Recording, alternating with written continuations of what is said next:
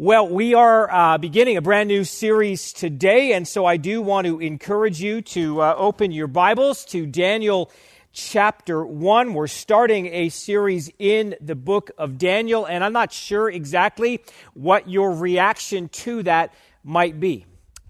It might be that you are somewhat ambivalent towards the thought of doing a study of the book of Daniel. You're not really sure what it might have for you. It might actually be that you sort of roll your eyes when you hear that we're doing a series on the book of Daniel. You know, maybe you associate it with good Sunday school stories, Daniel in the lion's den, Shadrach, Meshach, and Abednego in the fiery furnace, but maybe not much beyond that. Or it could be that when you hear we're doing a series on the book of Daniel, you say, aha, finally. You know, I get to break out all of the timelines and the prophecy charts. I hope we do kind of a deep dive into the times, and half a time. I hope we really unpack the identification of those 10 horns, right? The European Union, obviously, and the abomination of desolation, those sorts of things. That might be you. You might fall into that category. So let me say that if you are ambivalent towards the book of Daniel, my hope is to show you the great relevance of this book for our day. If you are, on the other hand, sort of a prophecy junkie, I hope to show you that maybe you've been reading the book of Daniel the wrong way. Now, our series is called Kingdoms in Conflict because that is the overall theme of the book of Daniel. There are two kingdoms in this world, the kingdom of God and the kingdom of man, and those two kingdoms have been taking divergent paths and have been in constant conflict with one another since the very beginning of time, or at least since the fall in Genesis chapter 3. Now, since this is the first message in this series, we're going to do things a little bit differently today. I'm going to give you a little bit of historical background to the book of Daniel, and then I'm going to walk you through 6 reasons why we are spending the next 14 weeks or so studying the book of Daniel, or maybe just why the book of Daniel is so important. So we are going to be jumping around a fair bit in the book of Daniel today, but let me begin by just reading for you the first 7 verses of Daniel chapter 1. This is God's word, and this is what it says. In the 3rd year of the reign of Jehoiakim, king of Judah, Nebuchadnezzar, king of Babylon, came to Jerusalem and besieged it. And the Lord gave Jehoiakim, king of Judah, into his hand with some of the vessels of the house of God, and he brought them to the land of Shinar, to the house of his God, and placed the vessels in the treasury of his God. Then the king commanded Ashpenaz, his chief eunuch, to bring some of the people of Israel, both of the royal family and of the nobility, youths without blemish, of good appearance and skillful in wisdom, endowed with knowledge, understanding, learning, and competent to stand in the king's palace, and to teach them the literature and the language of the Chaldeans. The king assigned them a daily portion of the food that the king ate and of the wine that he drank. They were to be educated for 3 years, and at the end of that time they were to stand before the king. Among these were Daniel, Hananiah, Mishael, and Azariah of the tribe of Judah. And the chief of the eunuchs gave them names. Daniel he called Belteshazzar, Hananiah he called Shadrach, Mishael he called Meshach, and Azariah he called Abednego. So verse 1 gives us the historical background, but just reading that verse might not tell us all that we need to know. We're kind of parachuting into what was happening. The verse says, in the 3rd year of the reign of Jehoiakim, king of Judah, Nebuchadnezzar, king of Babylon, came to Jerusalem and besieged it. So I want to just sort of start by giving you a brief snapshot of Israel's history. What was actually happening at this time? So Saul was Israel's first king. He began his reign in about 1050 BC. He was followed by David, who was then followed by his son Solomon. And Solomon reigned, or at the end of Solomon's reign, you had this united Israel, but at the end of Solomon's reign, the kingdom of Israel was divided in two. You had the northern kingdom of Israel and the southern kingdom of Judah. And the northern kingdom was pretty much an unmitigated disaster. All of its kings were bad. It was eventually wiped out in 721 BC when the Assyrians, who were the dominant world power at the time, came in and basically just wiped out Israel. The southern kingdom of Judah lasted a little bit longer. It had a mix of good and bad kings, and it sustained itself a little bit longer. But in 587 BC, it came to at least a temporary end when the Babylonians, or the Chaldeans, came in and wiped the city out, destroyed the temple, and carried some of the exiles back to Babylon with them.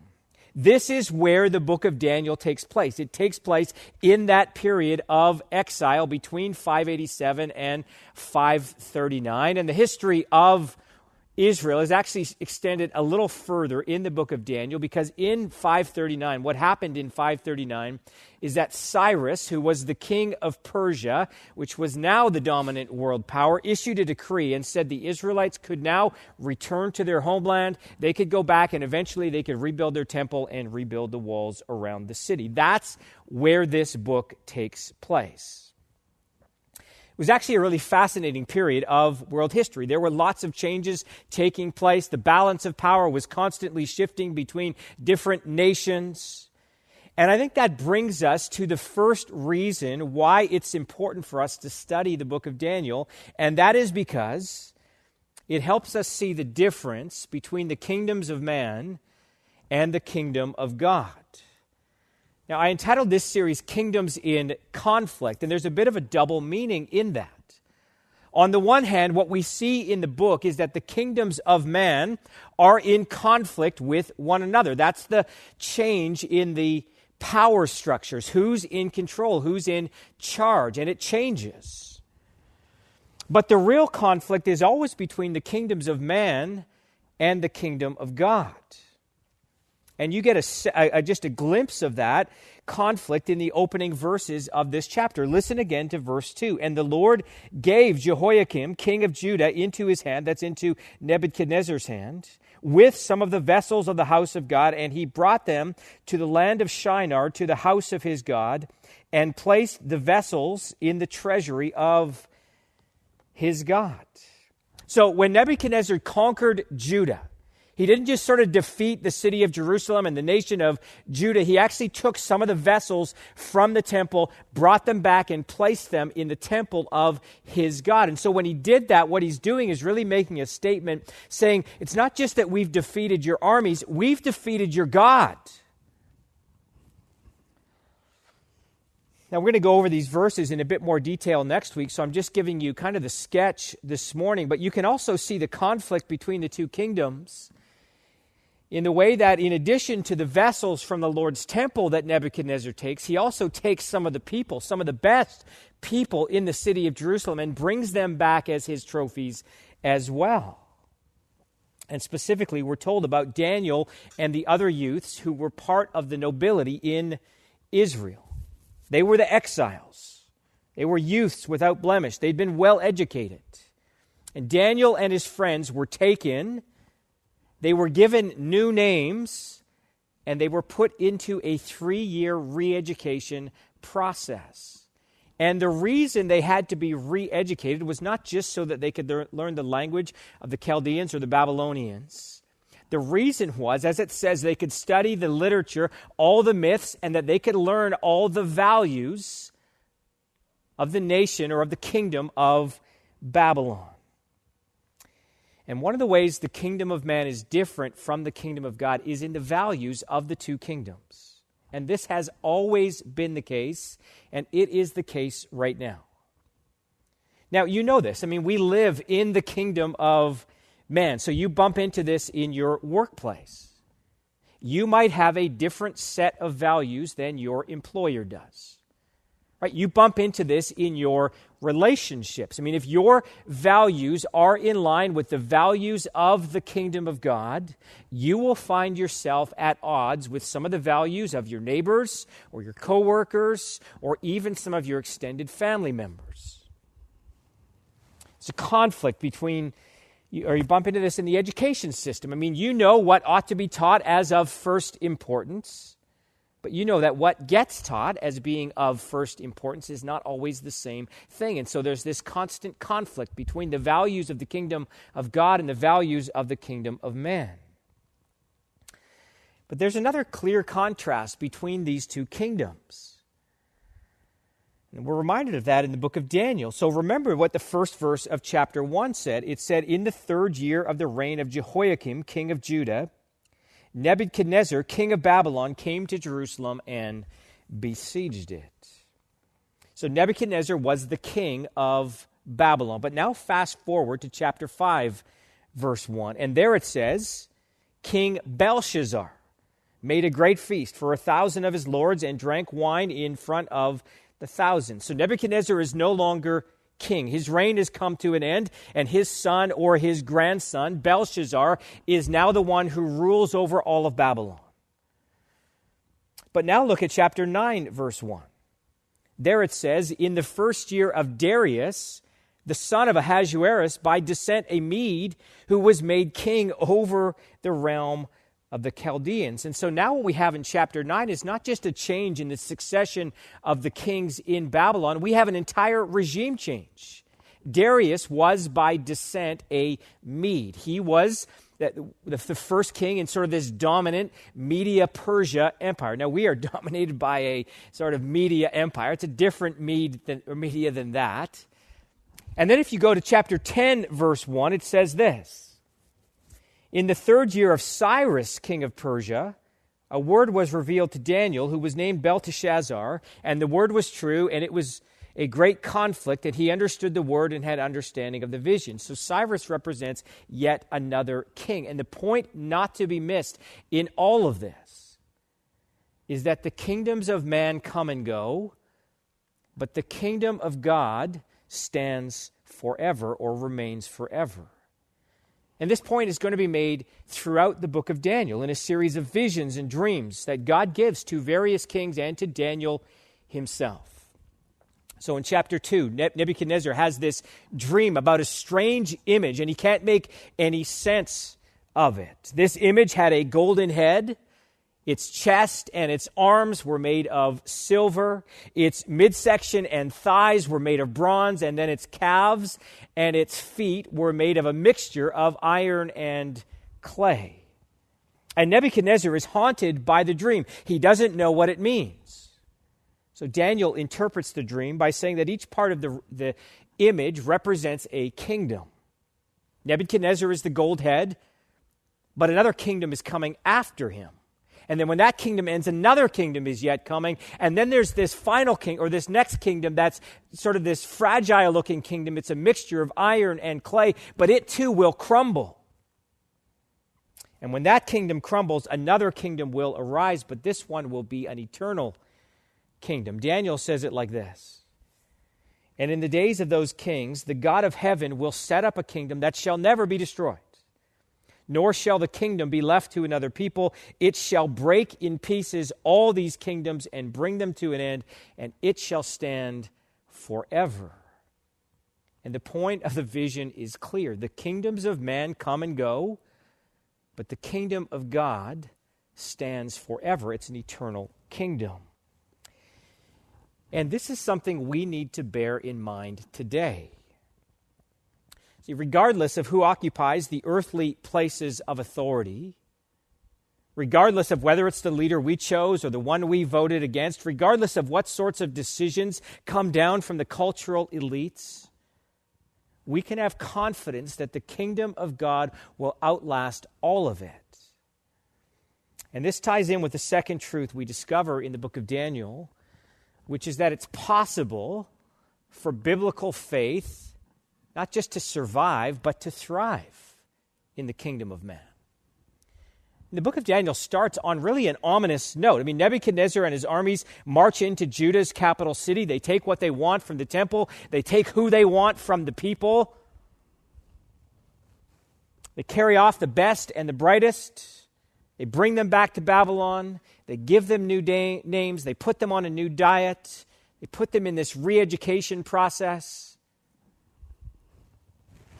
And if we're looking in from the outside, the prospect for Daniel and his friends and for Israel does not look good. I mean, what hope is there that 4 Jewish teenagers, Daniel, Hananiah, Mishael, and Azariah, will be able to withstand all of the cultural pressure of life in Babylon? What hope is there that they can maintain their faith in the midst of all that? But as it turns out, they do just fine. More than fine, in fact. Rather than succumbing to the influence of Babylon, they end up influencing Babylon. Daniel and his friends all end up in influential positions in the kingdom, in the place of their exile. Now, notice that I said it's possible for biblical faith to thrive in the kingdom of man. It's not automatic. And it would be extremely naive to think that you can just sort of live in the kingdom of man, consume all of its entertainment, embrace all of its values, and not be shaped by those things. It would be extremely naive to think that you can just sort of turn your kids over to all the secular influences of the world, all the influence of the education system and Hollywood and the other formative aspects of our culture, and not have them be shaped by it. This is why discipleship is so important. And it's clear from the outset of the book that Daniel and his friends understood that there were some aspects of their new culture they simply could not embrace or participate in. We're going to look at this in more depth next week as we see that there's some aspects of culture that we can receive.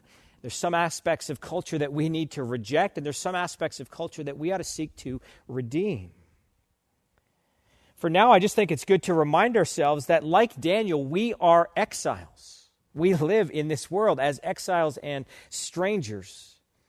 Listen to the way Peter put it in the New Testament. He said, "And if you call on him as Father, who judges impartially according to each one's deeds, conduct yourselves with fear throughout the time of your exile, knowing that you were ransomed from the futile ways you inherited from your forefathers, not with perishable things, such as silver or gold, but with the precious blood of Christ, like that of a lamb without blemish or spot." See, we are all exiles.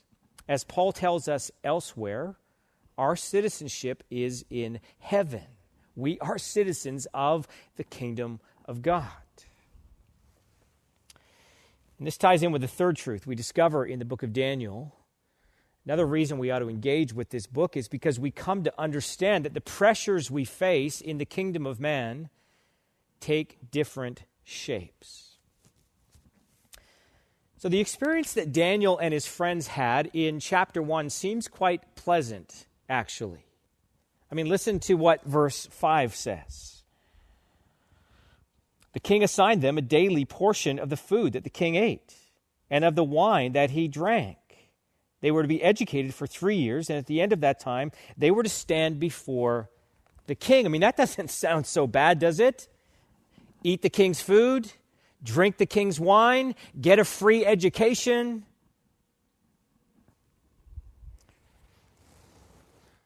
Now, we'll get into the reasons why Daniel and his friends actually refused the king's food and his wine next week. But it's interesting that at the very outset of the book, the pressure to adopt the values of Babylon come through enticements of prosperity and ease. This is the sort of go along to get along kind of thing. And that is a real pressure in the kingdom of man. Everything is so much easier when you just conform. But you know, sometimes the kinds of pressures that God's people face are different. They take a different shape than that. Sometimes instead of being offered the carrot, we're threatened with the stick. And this is what happens to Shadrach, Meshach, and Abednego in chapter 3 when they refuse to worship Nebuchadnezzar's massive golden statue. That decree came like this, and the herald proclaimed aloud, "You are commanded, O peoples, nations, and languages, that when you hear the sound of the horn, pipe, lyre, trigon, harp, bagpipe, and every kind of music, you are to fall down and worship the golden image that Nebuchadnezzar has set up. And whoever does not fall down and worship shall immediately be cast into a burning, fiery furnace. And that's what happened to Shadrach, Meshach, and Abednego. Notice, there's no veil to the threat. It's just a threat. You do this or else. Now, we'll see this again in chapter 6. I mean, this is what happens to Daniel. There's an edict, a nationwide edict that's issued that everyone is supposed to pray to Darius. But Daniel refuses to do that, and he's thrown into a den of lions. The pressure to conform takes different shapes. Sometimes it's the enticement or the carrot, and sometimes it's the threat or the stick. Now, I think living in the West, we are far more used to the first kind of pressure than the second. But that might change. I was part of a faith leaders call with our local MP back in December, and part of what we were discussing was the implications of Bill C-6 for Christians and Christian ministries. Bill C-6 is the ban on conversion therapy. Now, that term, conversion therapy, sounds quite menacing. I mean, it brings up sort of all sorts of images of maybe electric shock therapy or something along those lines. But actually, the way that it's worded in the bill, and this is by design, is that it's intentionally vague. As it stands now, Bill C-6 and conversion therapy is defined so broadly that it could include things like counseling someone in your office who says they're struggling with same-sex attraction, and you dare not try to help them with that.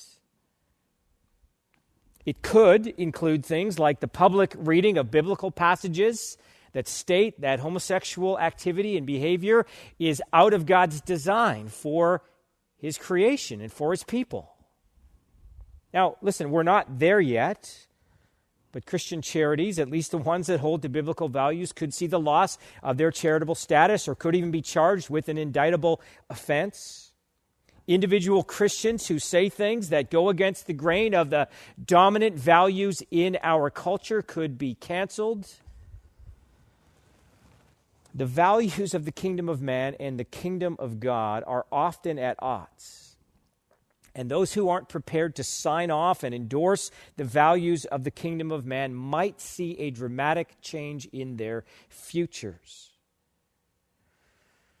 So we ought to be prepared, and we ought to expect to handle the pressure to conform that comes from both the enticements and the threats. And I think this book helps prepare us for that. A fourth reason I think it's important for us to engage in the study of this book is because it teaches us to keep one eye on the past, one eye on the future, and 2 feet planted firmly in the present. This is what we see with the prophet Daniel, and this, in fact, is how we're supposed to live. So what do I mean by having one eye on the past? Well, I've already told you, Daniel was in exile, right? He was taken from his home in Jerusalem, and he was led off to Babylon, some 900 miles away, and that's where the bulk of his life was spent. But Daniel didn't forget where he came from, and I mean that in more than one way. In chapter 6, when King Darius issues his decree that the only prayers that are legitimately allowed to be offered are the ones that are prayed to him, Daniel refuses to comply with that. This is how Daniel responds. It says, when Daniel knew that the document had been signed, he went to his house where he had his windows in his upper chamber open toward Jerusalem. He got down on his knees 3 times a day and prayed and gave thanks before his God as he had done previously. Now, why does Daniel have his windows open toward Jerusalem? Is he nostalgic? Is he superstitious? Well, he's actually praying according to a biblical instruction. King Solomon, when he dedicated the temple of the Lord, he prayed prophetically, actually, and this is what he said about Israel. If they sin against you, for there is no one who does not sin, and you are angry with them and give them to an enemy, so that they are carried away captive to the land of the enemy, far off or near. Yet if they turn their heart in the land to which they have been carried captive, and repent and plead with you in the land of their captors, saying, we have sinned and have acted perversely and wickedly, if they repent with all their heart and with all their soul in the land of their enemies who carried them captive, and pray to you toward their land, which you gave to their fathers, the city that you have chosen, and the house that I have built for your name, then hear in heaven, your dwelling place, their prayer and their plea, and maintain their cause, and forgive your people who've sinned against you, and all their transgressions that they have committed against you, and grant them compassion in the sight of those who carried them captive, that you may have compassion, or that they may have compassion on them. See, Daniel knows exactly why or how he and his companions ended up in Babylon. He knows that the nation forgot the Lord. They forsook the Lord. And so he looks back, and he actually longs for home. But the other way Daniel's prayer reminds us of the past is the way that it says he did this, or he prayed this way, as he had done previously. So Daniel never forgot where he came from physically, but he also never forgot who he was spiritually. His practice was to get on his knees 3 times a day and pray to the Lord. And just because he's in a foreign place with a new set of rules doesn't mean he abandons that practice. So we look back, but we also look ahead. Now, if you've read the book of Daniel, then you know that the structure of the book of Daniel is interesting, because the first half of the book is in narrative or story form, and the last half of the book is a collection of visions and prophetic oracles. Now, it's the last half of the book that gets some people excited. Right? They want to know about the identity of the beasts and the horns. They want to know about the timing of the 70 weeks and the 1,335 days. When does all of that take place? Well, that's not a bad instinct. The book does direct our attention to what will take place in the future. As Christians, we ought to have an eye on the future. We ought to look forward to the day when the kingdom of God will come in its fullness. We ought to be interested in the events leading up to the end of time as we know it, how those events will unfold. But having said that, the unfolding of those events is not our primary concern.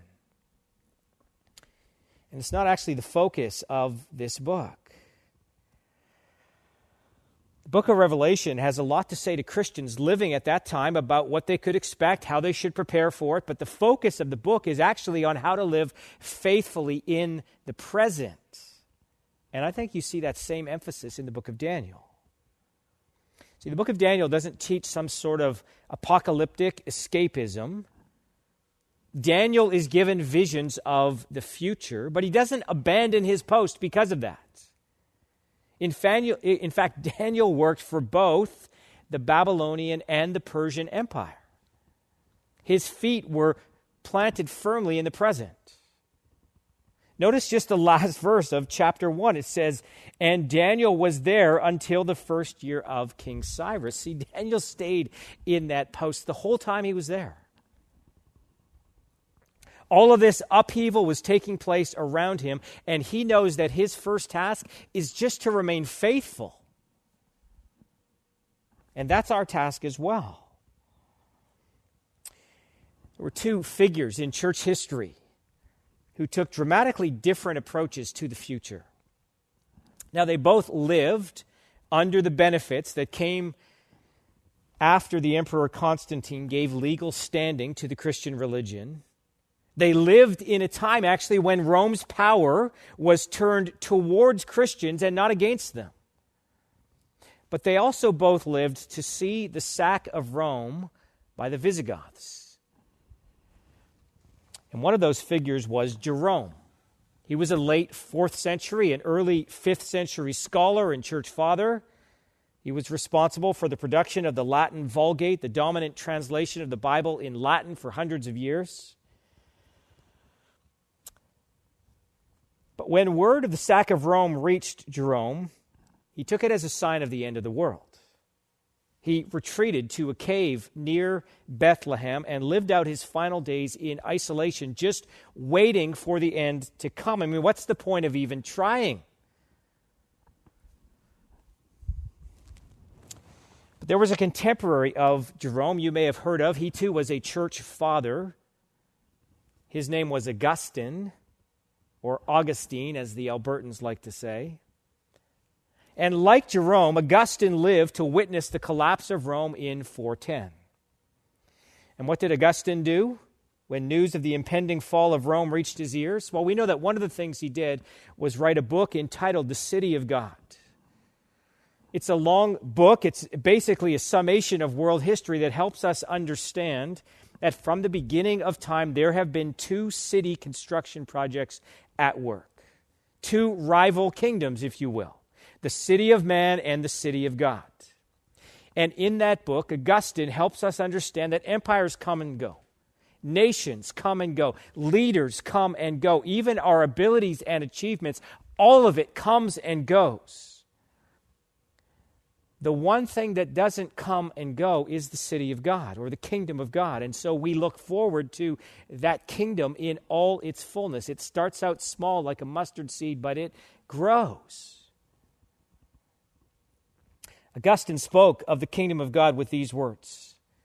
He said, "How great shall be that happiness, which shall be tainted with no evil, which shall lack no good, and which shall afford leisure for the praise of God, who shall be all in all.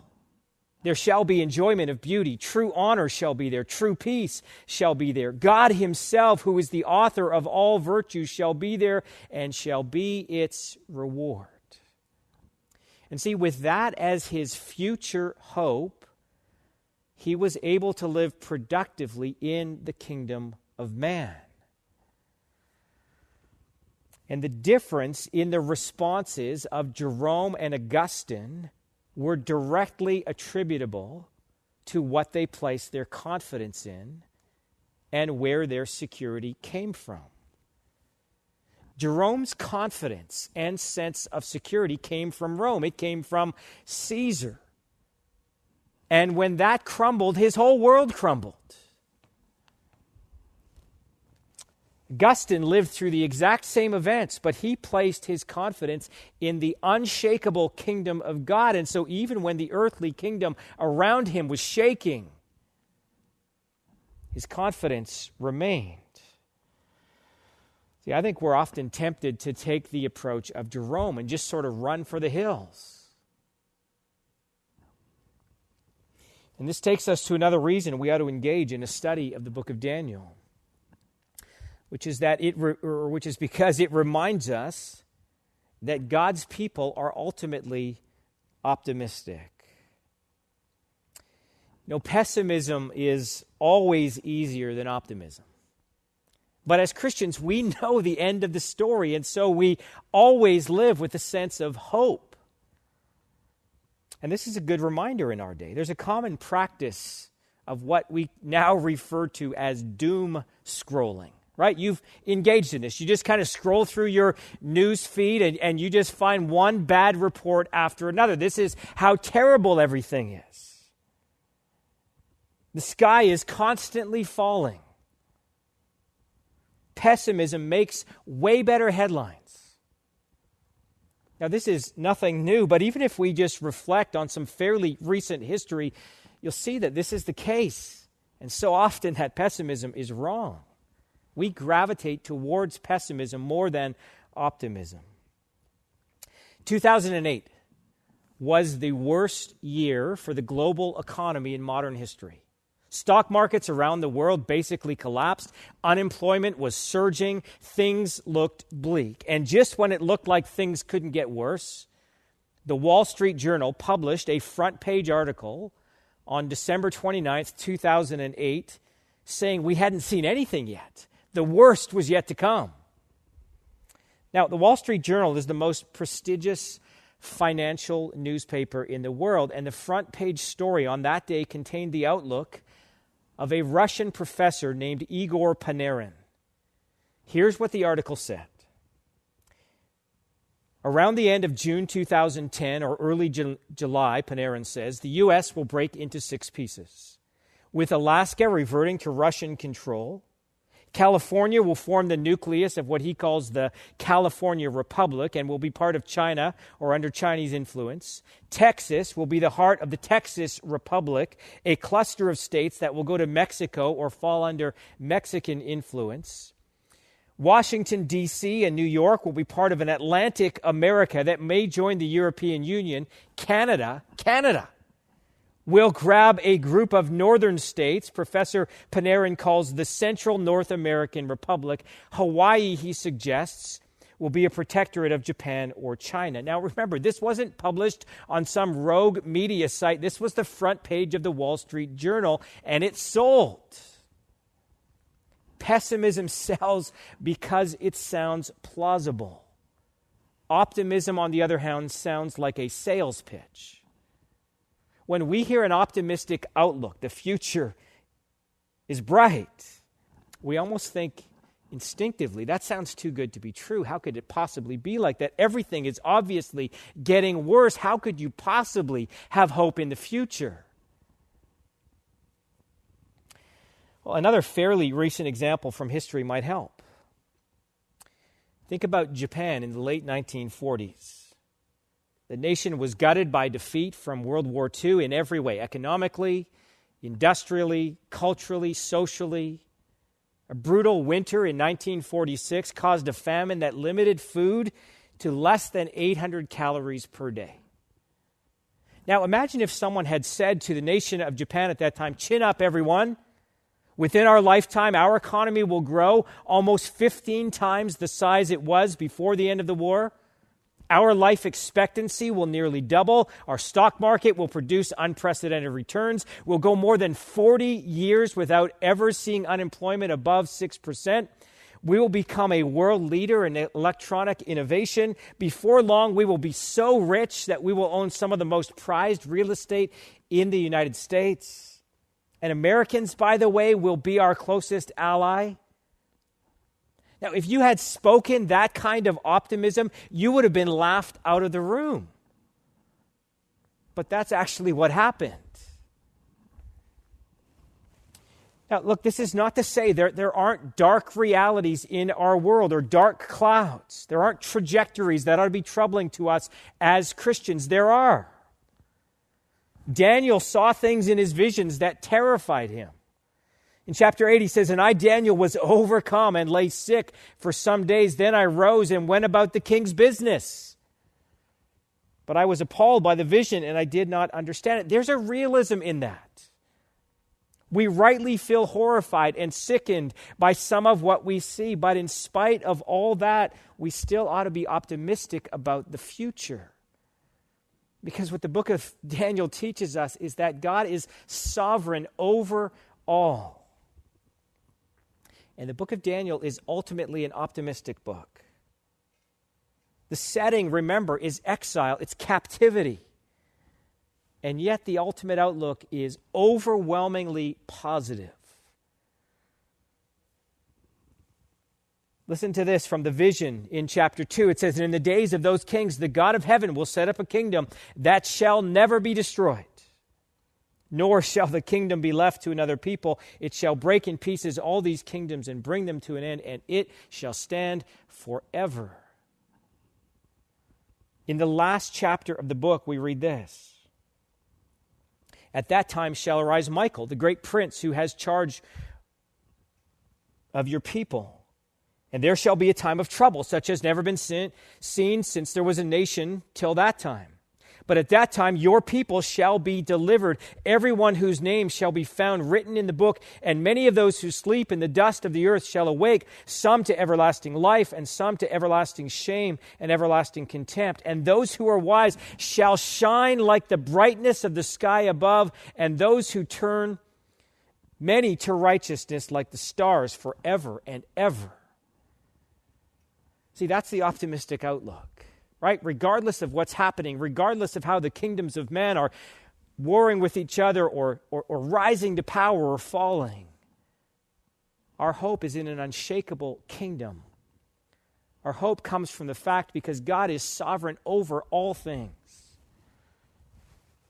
And we know how the story ends.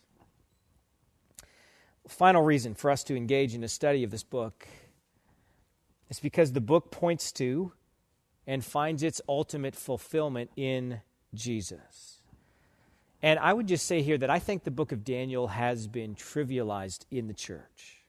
I mean, I mentioned this at the outset, but a lot of people associate the book of Daniel with just, nice Sunday school stories and not much else. It's morality tales. There's a reason we're not calling this series Dare to be a Daniel. Right? Because Daniel is not the hero of the story. Now, there are things to emulate from the lives of people we meet in the Bible. But we need to be careful that we don't settle for a moralistic reading of the Bible.